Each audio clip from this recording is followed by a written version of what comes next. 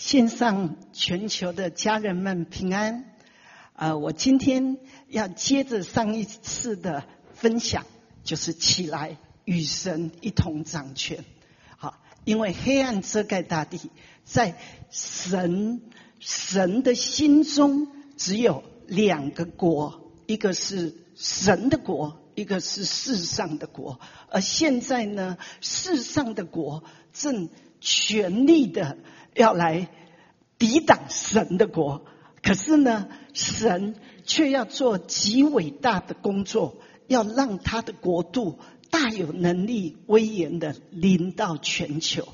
可是圣经讲到说，神的国是在我们的里面，它不是在这里，不是在你眼睛外面看的，它是在人的里面。所以我们在上一次在撒母耳记上16章，在16章的这个第6、第7节里面讲到说，好，我们看一下哈。他们来的时候，撒母耳看见以利亚，就心里说，耶和华的受膏者必定在他面前。耶和华却对撒母耳说，不要看他的外貌和他身材高大，我不拣选他，因为耶和华不像人看人，人是看外貌，耶和华是看内心。好，耶和华是看内心。你看，连撒母耳这一位这么成熟的神的先知，从小就在神的圣殿中成长的一位撒母耳，好，从小就有能听的耳，好，就听神对他说话。可是连他要去膏神所拣选的人呢，他就看错人。他会看错人，他会看到以利亚，他觉得这个一定是耶和华的受膏者，一定就是这一位。可是神就马上跟他说，好，你不要看他的外貌。好，那他说，我看人不像人看人，人都是看外貌，我是看内心。好，神的国是在人的里面，可是人常常都是被我外面眼睛所看的、耳朵所听的来影响我一切的看法、我的决定。好，那所以我今天呢就很有负担，要让大家可以稍微思想一下，神到底怎么看人？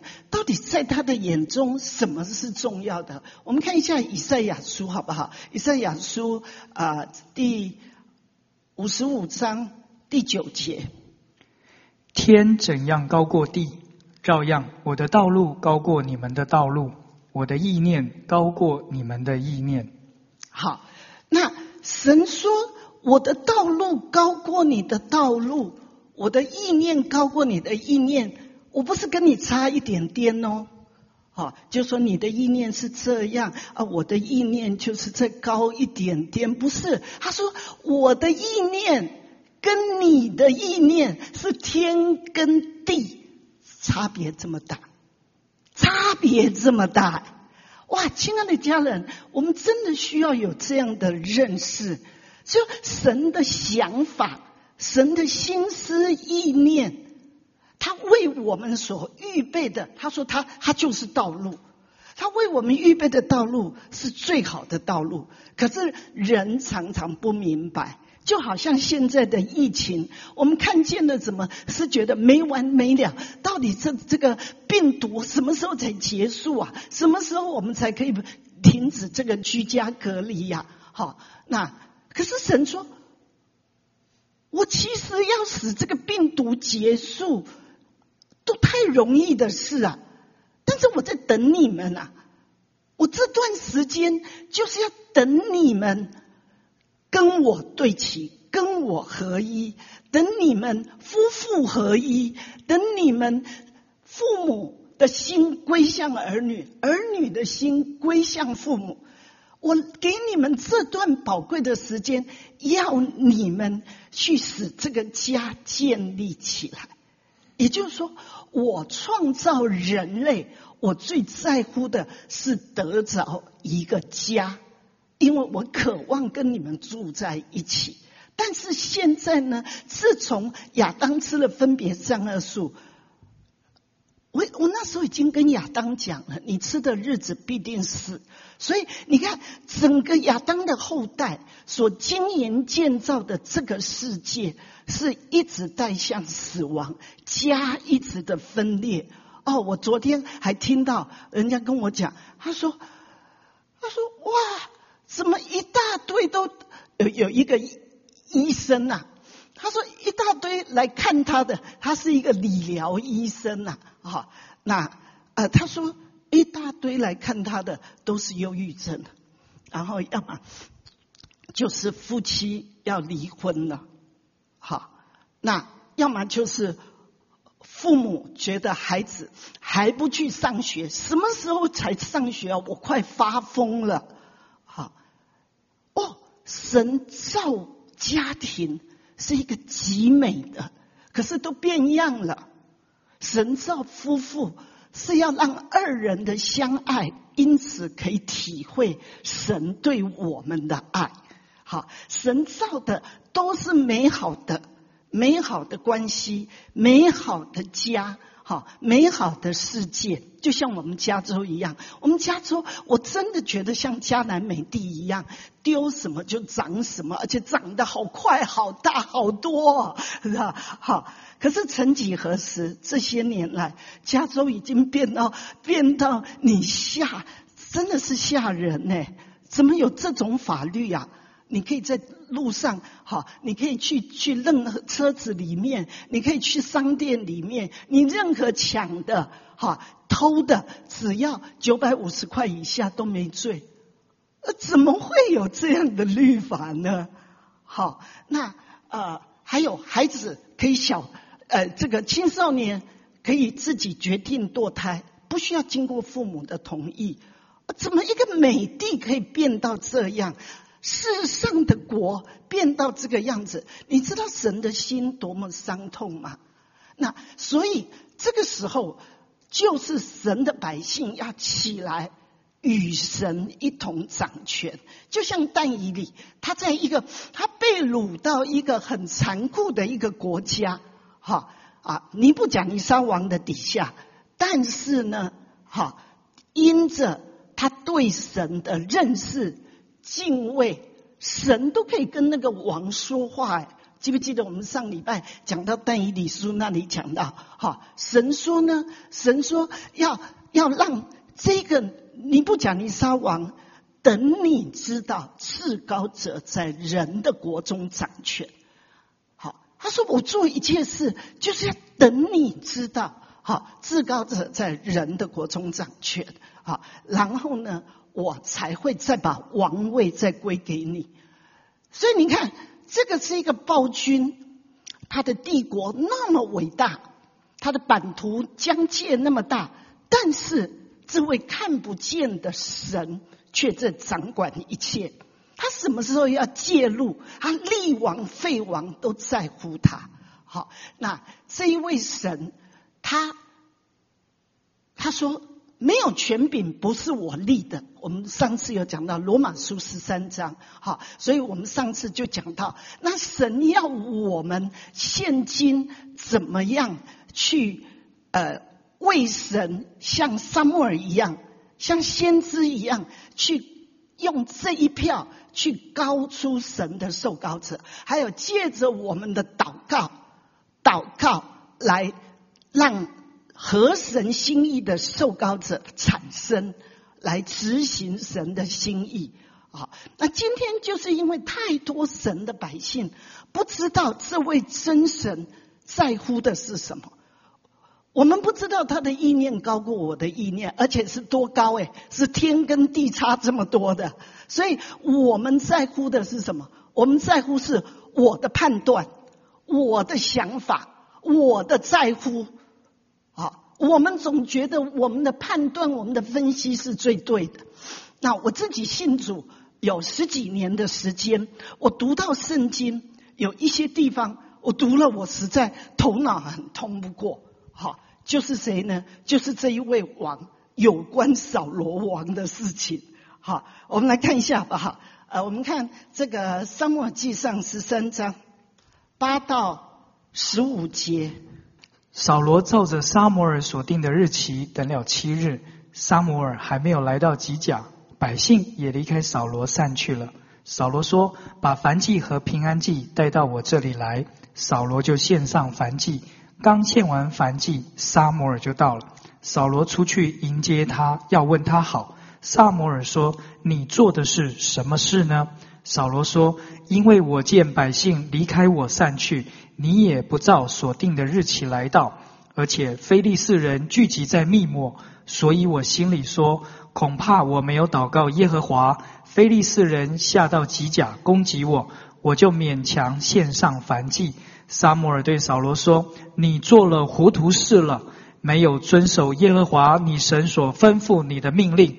若遵守，耶和华必在以色列中坚立你的王位，直到永远。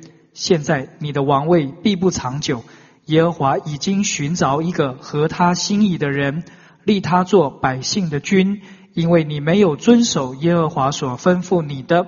撒母耳就起来，从吉甲上到便雅悯的基比亚。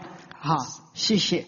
那你知道我看到这一段圣经哈，我信主10几年，我10年以后就全时间服侍主。我服侍主的前几年呢，我每次读到这段圣经，我真的很害怕，因为我觉得如果我是扫罗，我也会这样做。因为撒母耳你跟我讲7日嘛，那我等了7日你还没来嘛，可是敌人已经就在这边了嘛，然后百姓都已经离开了，那怎么办呢？这样我们已经打败仗啊，那所以我就赶快献祭嘛，他不来献，那我就代替他献祭嘛。但是神有规定嘛，一定要撒母耳来了才能够献祭啊。那他就是把神的话打一点折扣而已。可是我会觉得情有可原，因为事情很危急。然后是撒母耳又慢了，环境已经不许可再拖延了，那所以呢，我就勉强献祭。那结果呢，神就说，就借着撒母耳说什么？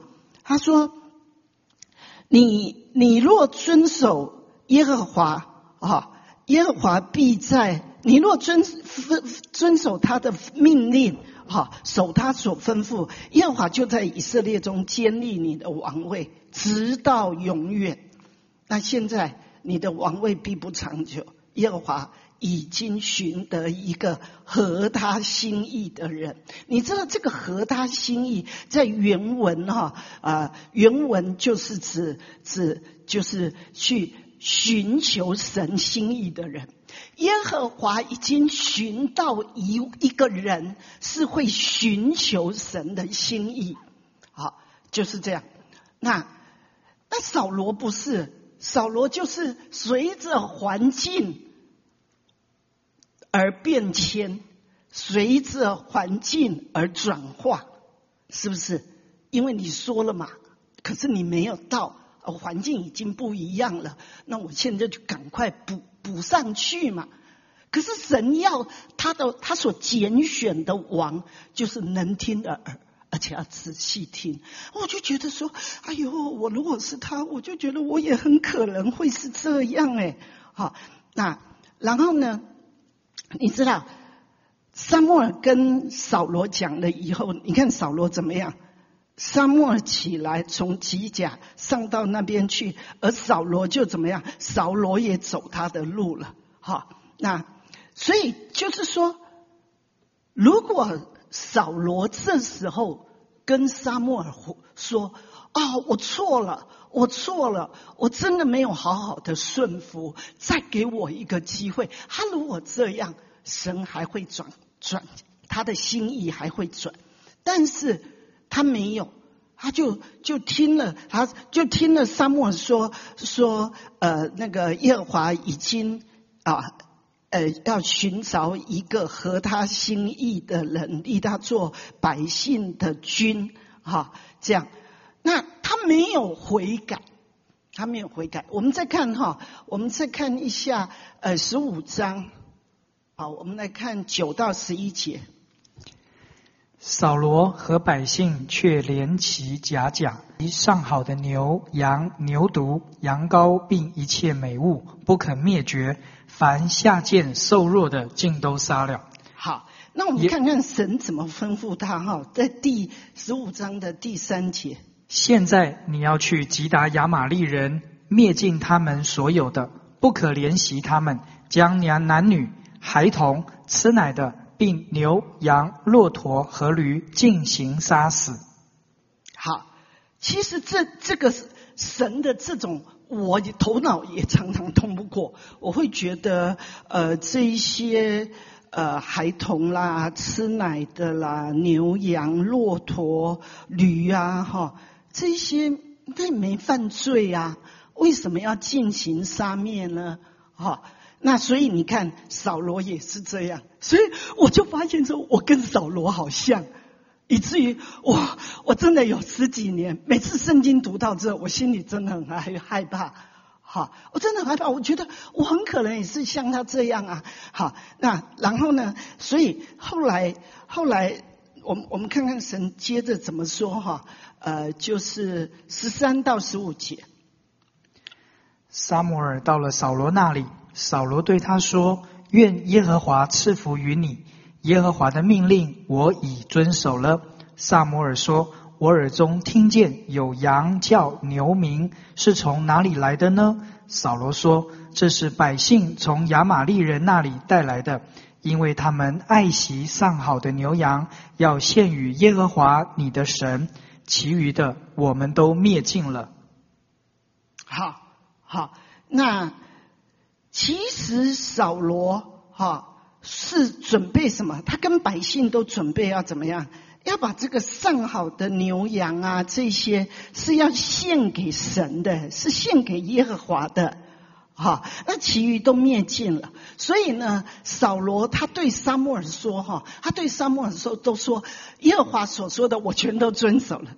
他是遵守了，把敌人杀了。但是呢，对于牛羊驴上好的，他也不是，他其他的瘦弱的啦他都杀了。但是他留下好的是要给神呢。所以扫罗是不是好意？是不是好意？是，他是好意，对不对？但是神说什么？神说我拣选扫罗，我后悔了他说我后悔了，因为他转去不跟从我，不遵守我的命令。所以你看，神在乎的，神的意念高过我们的意念。也就是说，神的意念他在乎的是什么？听命胜于献祭，顺从胜于公羊的脂油。虽然你要把上好的公羊的脂油献给我，但是我要的是你听命，我要的是你顺从，就是这样。好，那为什么神这么在乎这个？因为至高者他要在人的国中掌权，而人的国其实撒旦已经讲了，记不记得撒旦对耶稣说什么这世界和其上的荣华都已经交给我了。好，然后呢就说耶稣也说这世界的王在我里面毫无所有，毫无所有。好，所以这个神要把这个撒旦掌权的这个世上的国，神要介入，他要来掌权，他要来改变，他要把他国度带到这个地上来。好，那他要把国度带到这个地上来，所以呢，他需要借着在每一个国家他拣选的王，他说立王废王都只在乎我。好，那没有权柄不是我所设立的，所以这个王权必须是神拣选的，然后神拣选这个国家的王，这个王一定要完全顺服他。什么时候不顺服他了，神会管教的很厉害。所以你看扫罗只是一个好意，为什么我会很害怕？因为我觉得扫罗所做的我觉得如果我是他，我真的很可能也是这样做。所以我就想说，那为什么主啊你那么在乎啊？其实扫罗没有犯什么很大的罪呀，就只是留下好的嘛，要献给你嘛，就只是时间到了，先知撒母耳还没来嘛，然后我就勉强献祭而已，是不是很小？我真的在我的小小的脑袋瓜，我觉得这不是大不了的事。好，那但是神为什么拣选大卫，而且还在这个使徒行传说大卫是合我心意的人，因为他凡事要遵从我的旨意。好，那也就是他是一个 after his heart， 他是一个跟随神的心，跟随神的心意，神在乎的他在乎。可是你说那大卫也犯罪啊？如果他在乎神的旨意，为什么神说不要贪恋人的妻？他居然会这样子的来杀害他的忠臣，夺了人家的太太。好，那为什么？好，神一个人，你是故意犯罪，还是你是受了试探一时的犯罪？但是只要你悔改，神都可以赦免，可以赦免。所以神说他要再拣选合他心意的人。其实他希望扫罗悔改，但扫罗没有悔改。好，下一次又来一次了，杀掉这一些亚玛力人跟他所属的一切。好，那为什么神这么在乎？因为亚玛力人预表的是什么？预表是我们的肉体。好，预表是我们的肉体，所以神说他世世代代与亚玛力人为王，就是说我们的肉体是抵挡神的。好，因为亚当吃了分别善恶树，人就活在是非善恶、聪明学问，那个又叫做知识善恶树，人在寻求知识。所以知识有没有不好？寻求知识有没有不好？如果你寻求知识，你不是使你更敬畏神，你寻求知识只是要更来说人定胜天，我胜过我们人是可以胜过天的。好，我寻求知识，我是要来彰显我的聪明，要夸耀我的骄傲，这种是抵挡神的。而只有一个，就是认识耶和华的真知识。那个认识耶和华的真知识，是认识他在乎什么，他可想什么，他要的是什么。那这个会吸引你开始一直寻求生命，你才有办法彻底的脱离分别善恶树所带给你的罪跟死亡这个律。好，所以为什么圣经里面讲说体贴肉体的就是死，好，体贴圣灵的乃是生命和平安。因为圣灵和我们的肉体是跟圣灵相抵挡的，是相抗争的。肉体体贴肉体，使我们没有办法体贴圣灵。圣灵在我们的里面，像鸽子一样很微细的一个声音啊！我听到这个礼拜，我听到好多位告诉我说，他听了上一篇的信息，他真的明白神在乎什么。所以呢，他说，虽然我的经济在这些日子这几个月下来，因为政府的政策，我的经济有很大的亏损，但是我愿意牺牲小我，完成大我。也就是说，神，你和你的国才是重要的。这个世界一定要让你的国来执掌王权。所以呢，我愿意放下我个人的倾向、个人的私意，我真的要在乎你所在乎的，就是那3点，在乎什么？生命，在乎家庭、婚姻，在乎神所立的约。好，所以好多人开始改变了，但是有些人还是头脑会觉得说，可是我还是不大懂得候选人的这一些，那这个跟神怎么会拣选这样的人？神怎么可能拣选那样的人？我会很在乎，所以我们一定要从圣经来看，好，神到底在乎什么？好，因为这个改变我好多的思想。好，那为什么神会拣选大卫啊？神会拣选大卫。我们看见大卫当那个歌利亚来打仗的时候，大卫怎么样呢？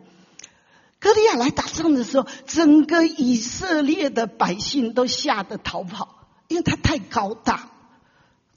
好，那只有大卫，他一个人，他只是要给哥哥送食物去到了那里呢，看到这个人，然后你看大卫他怎么说啊？我们看看大卫，他是撒母耳记上17章26节。大卫问站在旁边的人说：有人杀这非利士人，除掉以色列人的耻辱，怎样待他呢？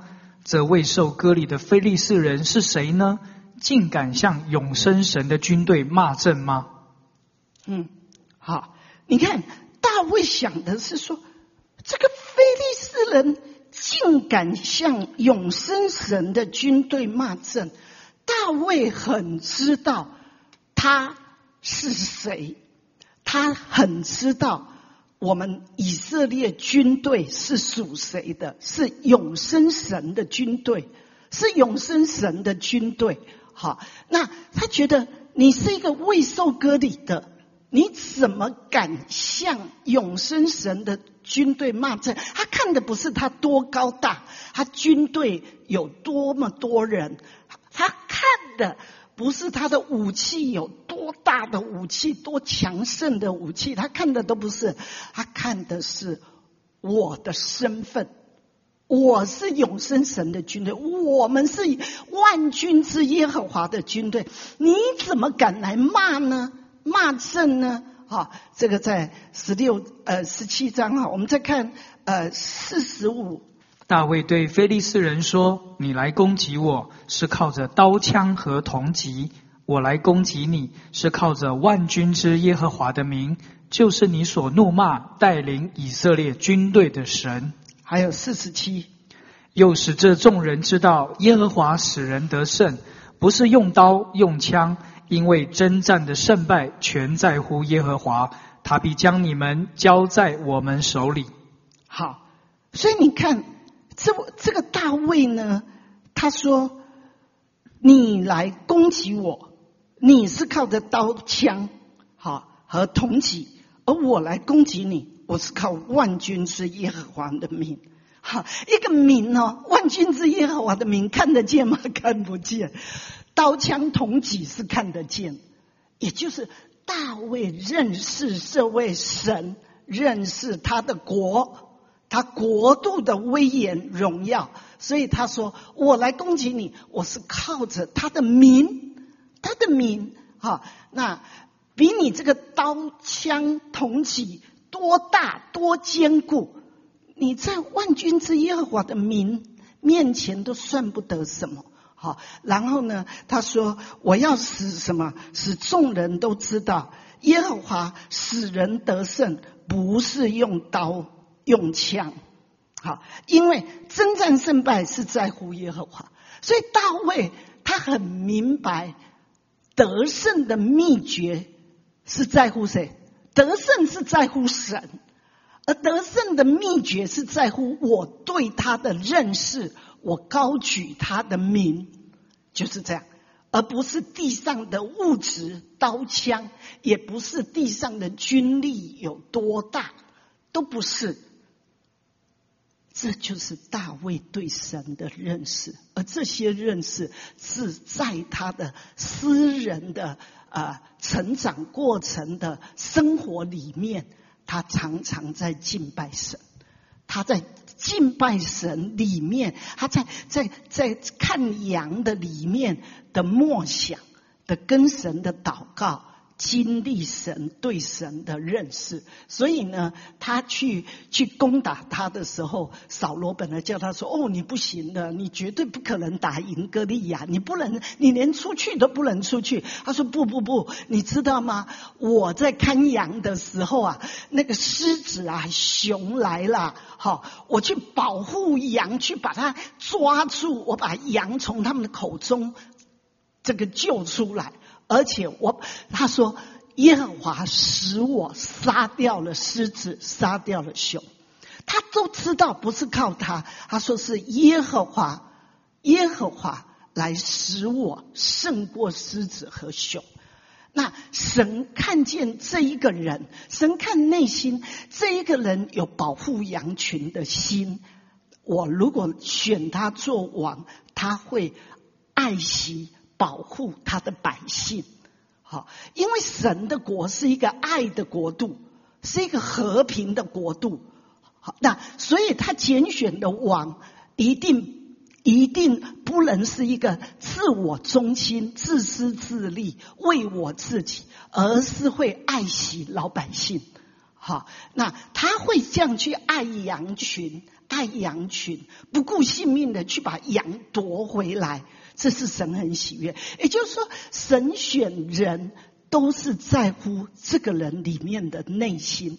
而他的内心如何，他在乎什么，他怎么样想。你看他想的就觉得说，他只是送食物去，就觉得怎么可以有人这样的向永生神军队骂阵呢？所以他就觉得不行，然后就说，怎么都没有人要出去跟他对抗啊？怎么就这样让他任凭的这样羞辱永生神的军队呢？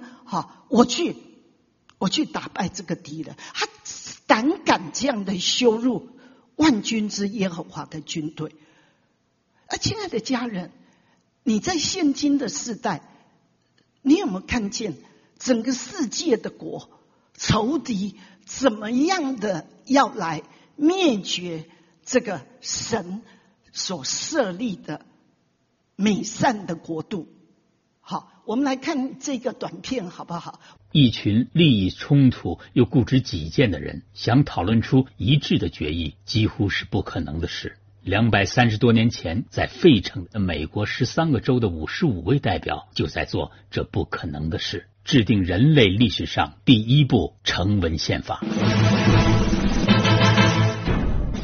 1787年5月，制宪会议一开始便争论不休，唯一的共识是推举隐居乡间的华盛顿担任制宪会议主席，唯有他能负众望。但华盛顿避免用声望来左右宪法的制定，因此很少开口。超过一半的代表受过专业法律训练，并且曾担任过律师或法官。以职业分，有商人、工厂主、农场主、医生等等。这些人可以说要钱有钱，要学问有学问，有人精通罗马法，有人熟读大宪章，引经据典，谁也说服不了谁。会议越拖越长。6月28日，本杰明·富兰克林终于忍不住了。他说，前面4、5周的一个小小成果，就是悲哀地证明了人类理智并非十全十美。他回忆独立战争时期，在这个大厅，他们定期向上帝祷告，上帝如何使我们打败了大不列颠。先生们，忘了这位强大的朋友了吗？还是我们认为已经不需要他的帮助？几句话点醒代表们，每逢关键时刻都有不可思议的神迹降临，逆转战局。1776年8月，32000多英国正规军把不到1万人的美国民兵包围在布鲁克林，一边是久经沙场装备精良的虎狼之师，一边是仓促成军缺乏训练的民兵，美军被打得节节败退，英军从3面合围过来。华盛顿决定渡河撤退，而英军以调遣舰队切断美军退路，眼看包围圈就要合拢，突然刮起了强烈的东北风，使英国军舰无法前进。入夜，华盛顿带领士兵们跪地向神祷告，然后开始撤退。临时征集的小船从布鲁克林往返曼哈顿码头，因船只不足，撤退非常缓慢。眼看天要亮了，河上竟然升起浓雾，掩护着美军。直到最后一批美军连同所有的物资安全撤离，大雾才渐渐散去。正准备下令全歼美军的英军指挥官发现布鲁克林高地空无一人，懊恼之余不仅赞叹这绝妙的金蝉脱壳。独立战争中，美军从未停止过祷告。1783年，因为两国签署巴黎合约，承认美国独立，但这并不意味着前面就是康庄大道。到底要建成什么类型的国家，代表们的政治理念和13个州的经济利益有很大差异，甚至冲突对立。富兰克林是代表中最年长，当时已81岁。他对那些血气方刚的代表们说：先生们，我活了一大把年纪，年岁越长，越能见到这个真理的更多铁证。上帝统管人类事物，圣经明确告诉我们，若非耶和华建造房屋，建造的人就枉然劳力。先生们，我完全相信这句话。若非他愿意帮助我们，我们所建造的这一政治建筑不会比巴别塔好到哪里去。富兰克林建议由费城当地的牧师带领，每日举行祷告会。他的建议成为会议的转折点。可以说，没有祷告就不会结束无休止的争吵，没有祷告就没有美国宪法，就没有今日的美国。而今天，美国又面临何去何从的关键时刻。建国先贤约翰亚当斯曾说，击败欧洲所有炮舰军队容易，管理好自己难之又难。基督徒管理好自己最好的办法就是祷告。我们生命中无论遭遇困境还是一帆风顺，祷告能给我们指引，祷告能给我们信心，祷告能给我们力量。亲爱的家人，你有没有发现美国是神用他的全能的膀臂所建立的一个国家，借着清教徒带到美国来，他们以少胜多，根本不可能得胜的。我们刚刚看到3万多的精良的军队要包围他们，然后他们是怎么样？他们根本后路已经又要被切断了。可是怎么样？华盛顿是带着大家先祷告。他们说来不及了，像扫罗一样，来不及了，我们赶快撤退啊，赶快撤退。那一定糟了。他不是，虽然时间这么紧迫，还是先祷告，然后呢，神就怎么样？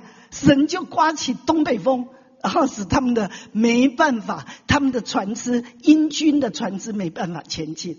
好，然后呢，然后等到他们所有的后退都后退到连救援他们的物资都上岸了，然后那个雾才退去，东北风。然后接着呢，是神用雾，因为他们还是撤退的很慢，神就用大雾来拦阻那个英军。哇，你知道我看到这个地方的时候，我就觉得好像那个云柱火柱在保护着以色列人只等到他们最后一个脚都踏上岸上了，然后红海才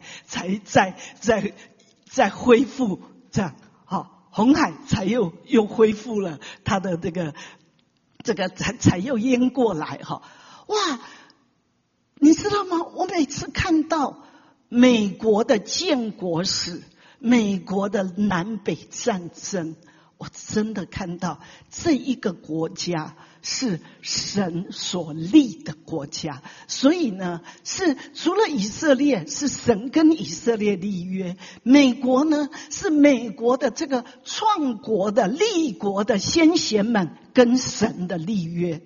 好，跟神的立约，感恩他救我们。如果不是神的心意，这个我们全都灭亡了。所以他们就一起要订立宪法。好，那结果呢，都是懂得大宪章啊，懂得法律的啊，精通法律的人呐，然后医生啊，有钱有知识的，但是呢，怎么定啊？所以后来那个谁啊，富兰克林讲了一句话，我觉得太有意思。这4-5周，一个总论出一个悲哀的结局，就是我们靠着我们的聪明才智，我们是定不出什么法案的，我们是定不出宪法的。我们不能忘掉，我们当初会打赢这个英国军队，因为我们固定的都一直在祷告。而现在我们打赢了，我们却一部宪法搞了4-5个礼拜，什么都弄不出来。这就是什么？这就是这个世界，世人凭着自己的智慧聪明是没有办法认识神的，人只有跪下来祷告。所以我上次讲了3件神最在乎的。好，那我们呢，就是要去看这个党纲，我们要去看政见。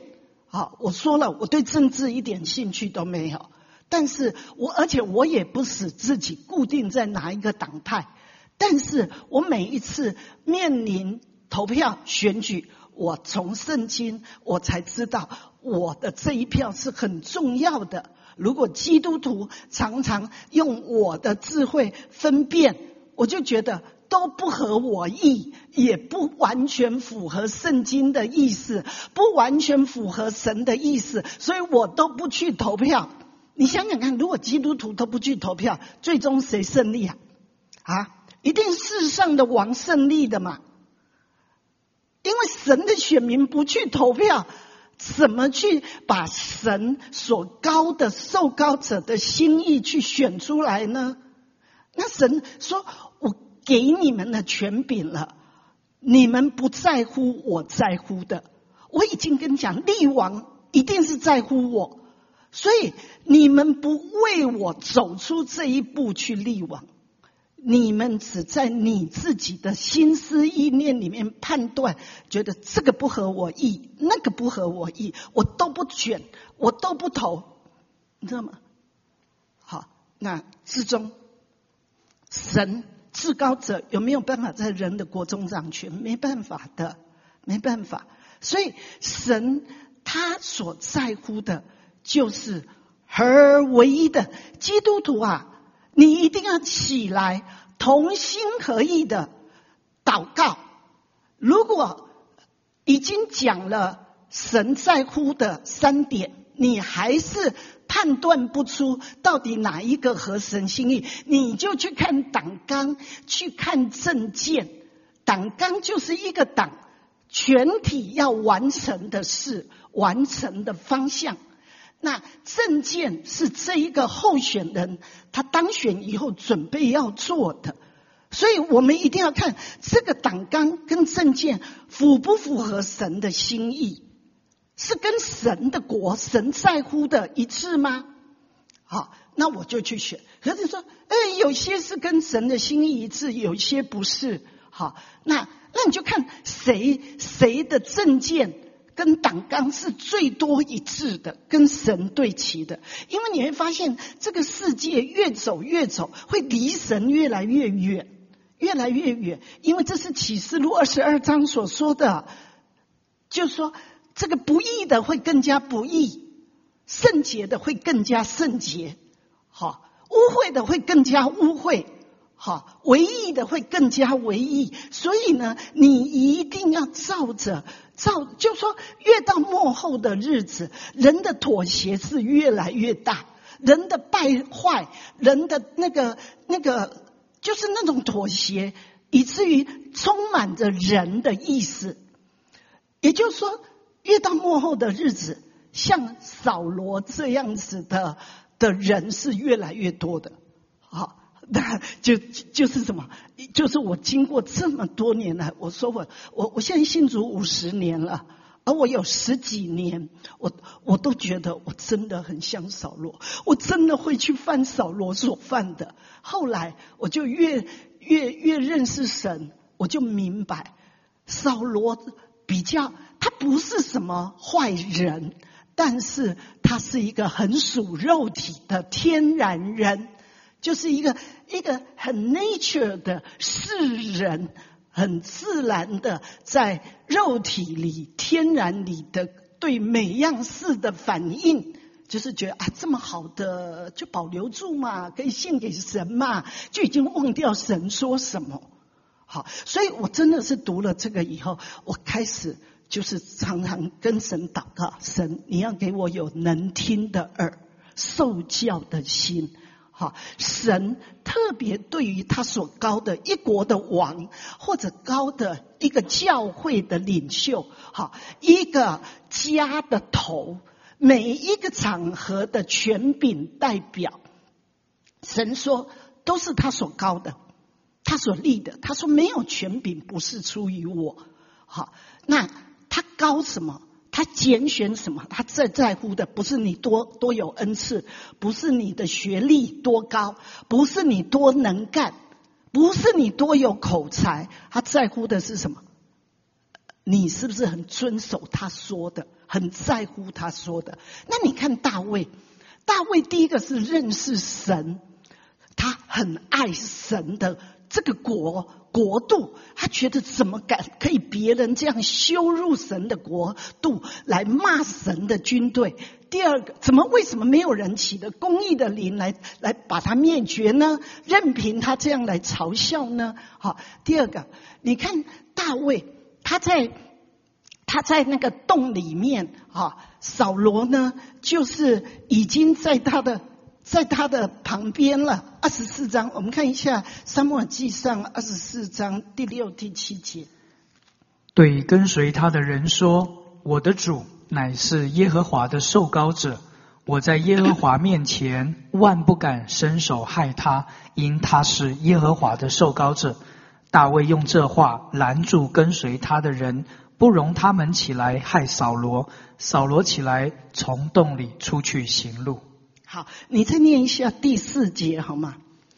跟随的人对大卫说：耶和华曾应许你说，我要将你的仇敌交在你手里，你可以任意待他。如今时候到了。大卫就起来，悄悄地割下扫罗外袍的衣襟。好，那你看这个他的大卫旁边的人跟他说：耶和华曾经应许你说，我要将你的仇敌交在你手里，所以你可以任意的待他。如今时候到了。哇，这个如果是我们别人这句话多么摸我的心对不对？因为扫罗真的像丧心病狂的一个王。好，就是说大卫没有做什么就是说做什么伤害他的事，也没有做什么不听他话的事，但是呢，只是因为扫罗的不安全感。好，从一开始就是妇女说扫罗杀死千千，大卫杀死万万，就这样一句话进到他的里面，他就开始起了嫉妒的心。万万归给他，只剩王位没归给他了。所以他这样一起了嫉妒的心，怒视大卫。那个地方讲到说，圣经说他那一天开始，他怒视大卫。隔天呢，那个恶魔就大大的降临在他身上，你知道吗？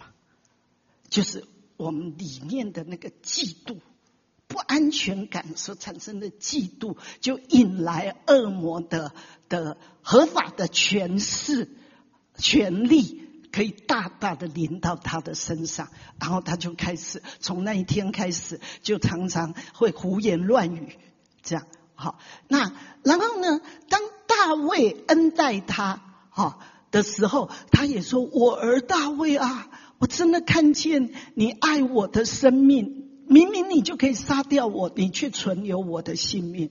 他就知道大卫并没有想篡夺他的王位嘛，他明明看见了事实，但是他已经有一个嫉妒的灵，已经有恶魔在他里面了。所以你看他接下去几章，他还是一样追索大卫的命。如果你是大卫，你会怎么样？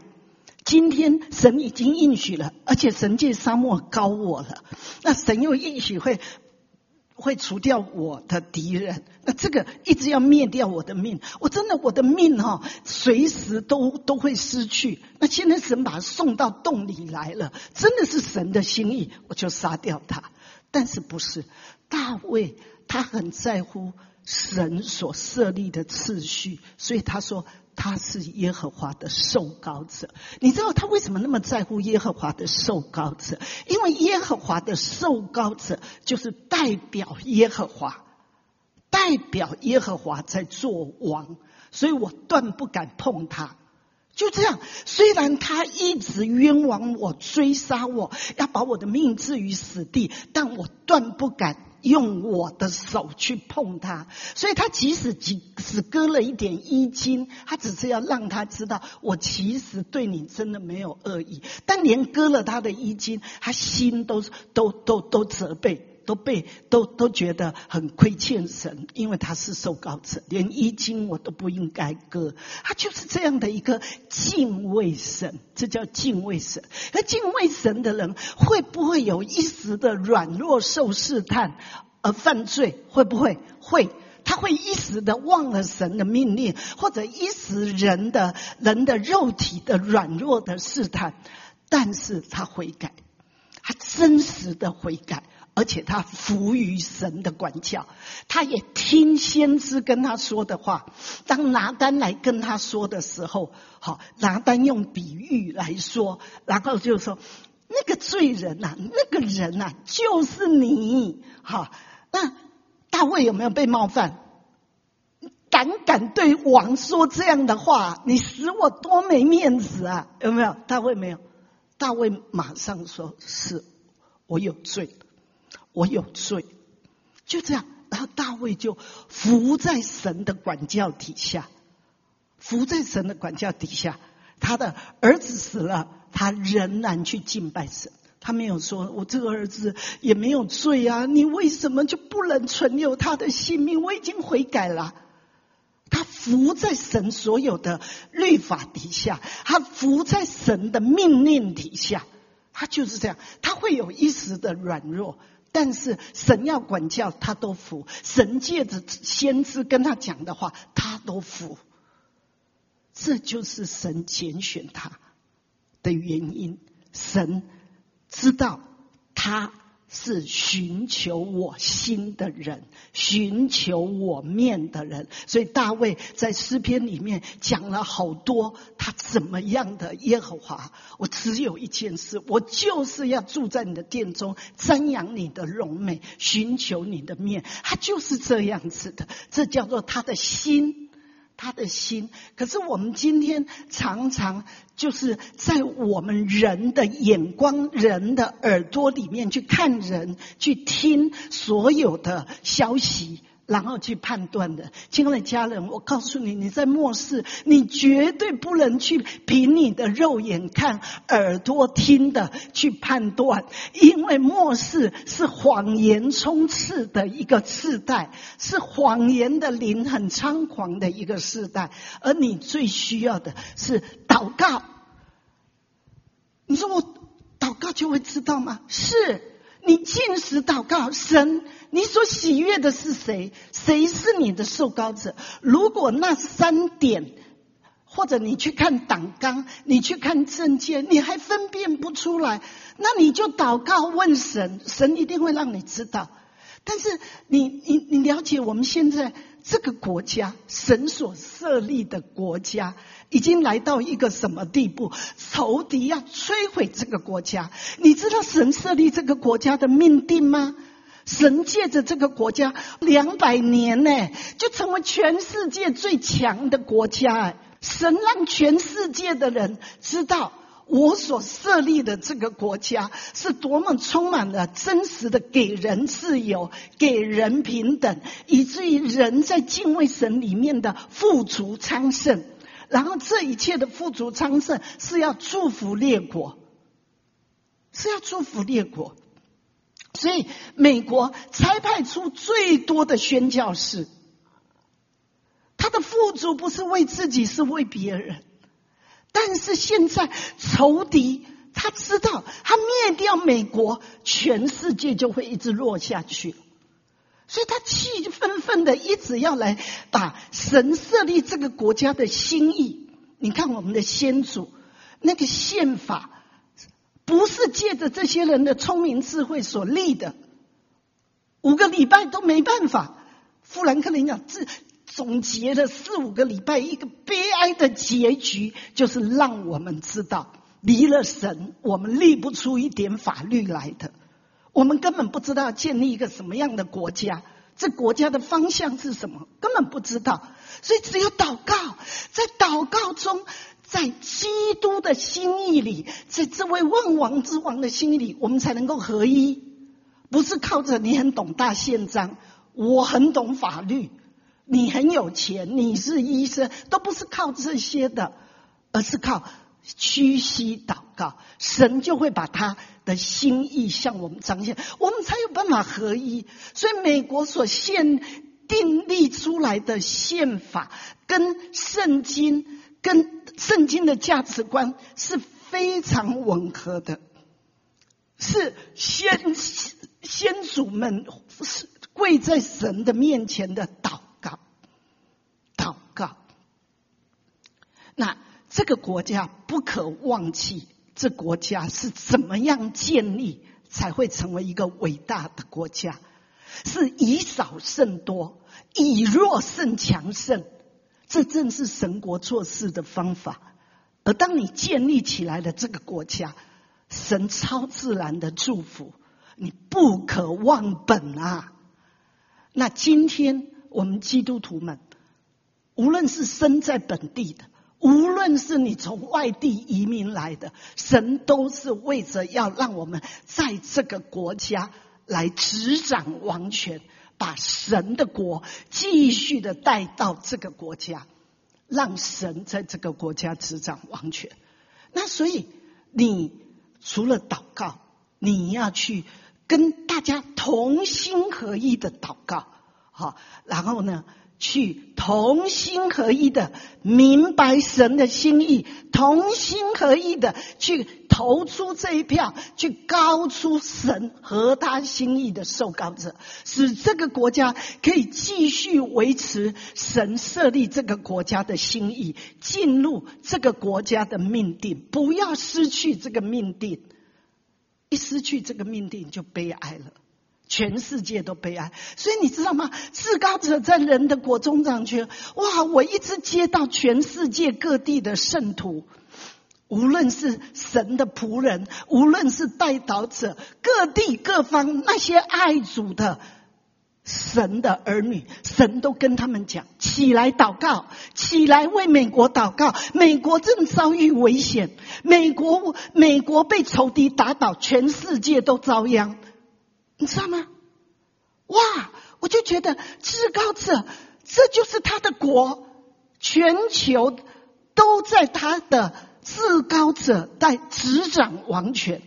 而他怎么这样执掌王权？他借着他的圣徒的祷告，所以他一直叫这个人半夜起来祷告，叫那个人起来，然后跟他说话，跟他说谁才是我的受膏者，你要去发声，你要去对众百姓说话。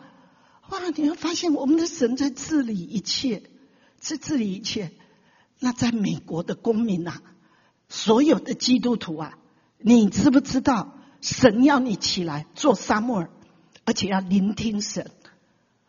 人看人是看外貌，神看人是看内心，因为神的国是在人的内心里面，有这位王在掌权，所以你一定要跟随这位王的心意，祷告，明白他的心意，去选出，去投出他要的这一个受膏者。你说没有啊？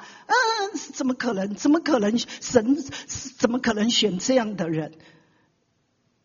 你如果都要用你的思想、你的标准，我告诉你，不但是现今的国家，没有一个王是合你心意，圣经里也没有一个王是合你心意的，因为圣经里神早告诉我们，世界上没有一个义人，连一个都没有。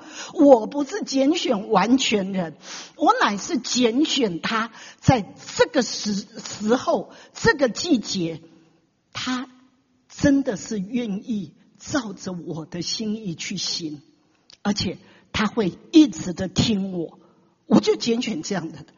可是你说，那我如果拣选出一个人，然后呢，后来他根本就没有照他的证件去做啊，他没有照他的证件去做，那你怎么办呢？你再投出你神圣的一票去罢免嘛，因为你的这一票就是要高出神的受膏者，还有呢，你要这一票要监督他有没有继续做神喜悦的事，他有没有照着神的心意，照着他的承诺去做合神心意的事。如果没有，你还是可以用你神圣的一票去罢免。这就是今世的基督徒，你要起来做君王，做祭司，你要起来行动。好，你不能只活在你的心思意念，你的判断。为什么？因为神的意念高过我的意念，而且是像天跟地的差别这么大，所以我一定要倒空我的想法、我的看法、我的认为，而来问神。好，那这样子我们才能够在这个关键的时刻，刚刚那一部短片，好，去完成神在这个季节，在这个时候他所要做的。好，那我觉得我们真的要起来，神的儿女啊，起来，你要起来，起来祷告，而且要同心合意的祷告，不能只是你一个人一个家。我就觉得这位万王之王都有策略，他在联合整个国度，整个全世界的基督徒，一直联合，然后呢，一直建造合神心意的，就是什么？神要一个安息之所。他说我要一个国度，我的国度就是一个家，这个家能够彼此相爱，在我的心意里面合一，我就会来住在他们的当中。我一住在他们的当中，我就会使国度平安。我们来看一下哈，最后我们看这一节就好了。以赛亚书第9章第6、第7节。因有一婴孩为我们而生，有一子赐给我们，政权并担在他的肩头上。他名称为奇妙、测试、全能的神，永在的父，和平的君。他的政权与平安必加增无穷。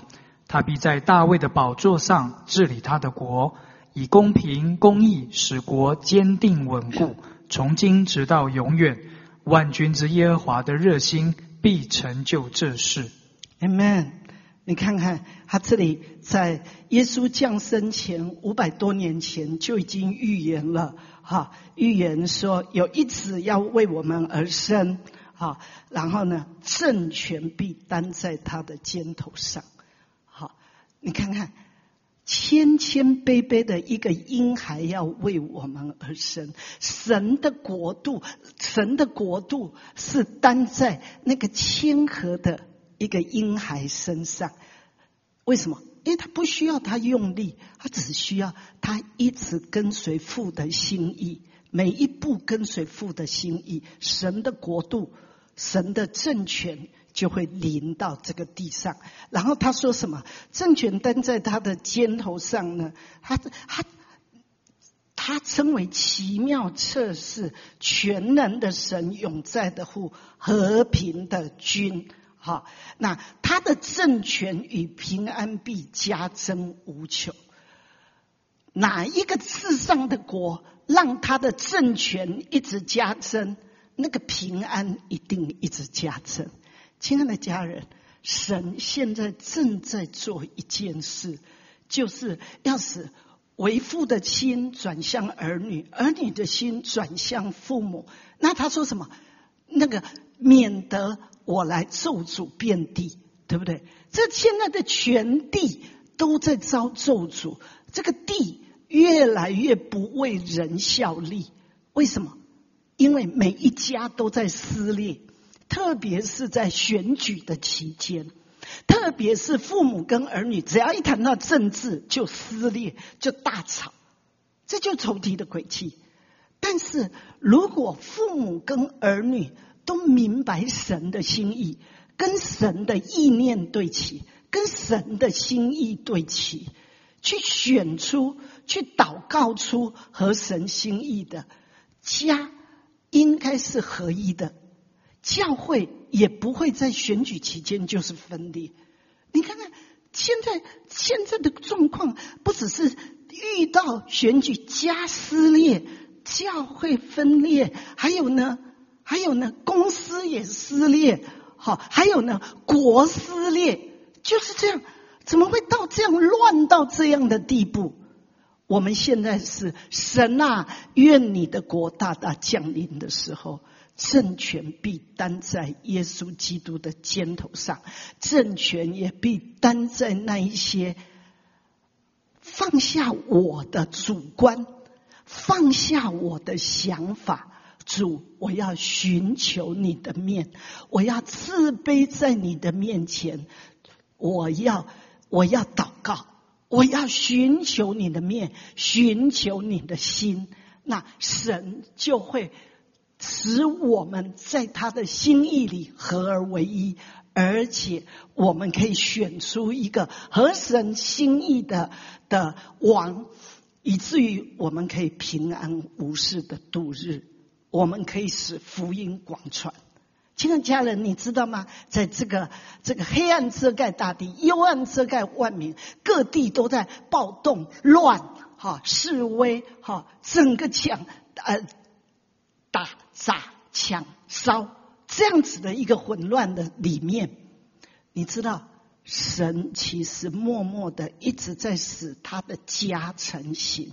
哪些人听了他的话，开始心打开，开始跟这个不再分你是哪一派的，我是哪一派，而是我们在基督里，在基督的心意里，在他的圣经的价值观里，我们都这样合一的时候，你会发现神的同在越来越丰富，越来越丰富。当我们这样子的祷告，就这样一直除掉咒诅。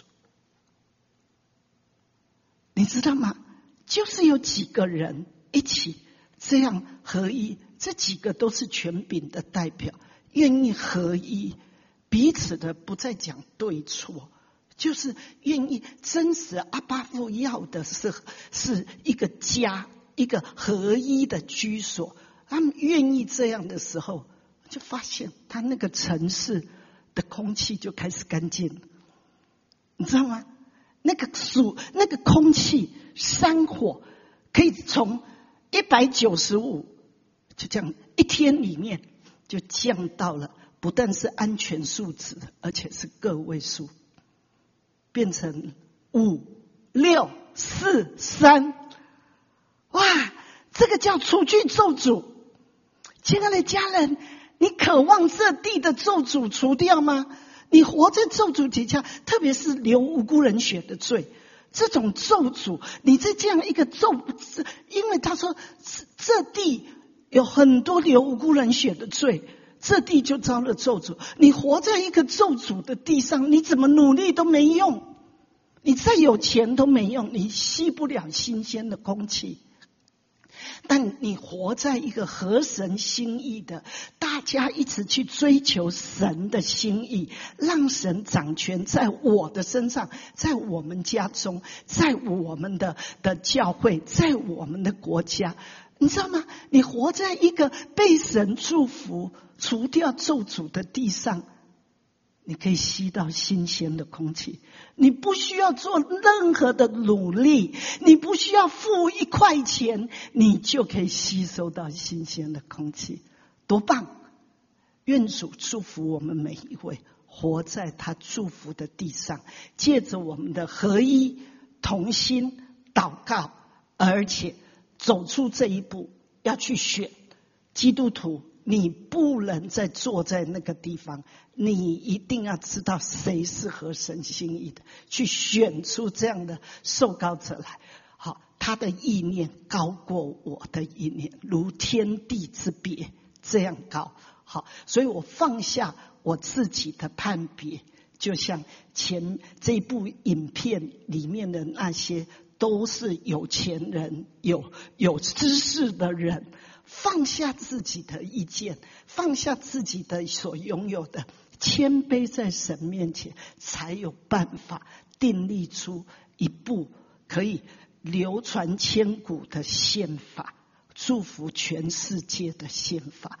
而今天我们如果要在拥有神赐给这个国家的祝福，而且借着这个国家的命定要成为全世界的祝福，我们一定要起来与他一同执掌王权。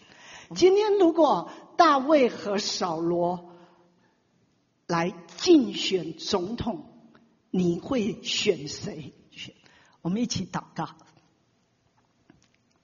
阿爸父，谢谢你在你美善的心意里面，你建立这个国家，你超自然的建立这个国家。父啊，谢谢你让这个国家的先祖是这样的敬畏你，所立的宪法是合一的跪在你面前的祷告所建立起来的。主啊，这个国家的方向也是跪在你面前寻求你心意所建立起来的。父啊，你设立这个国家的命定，你要继续的持守。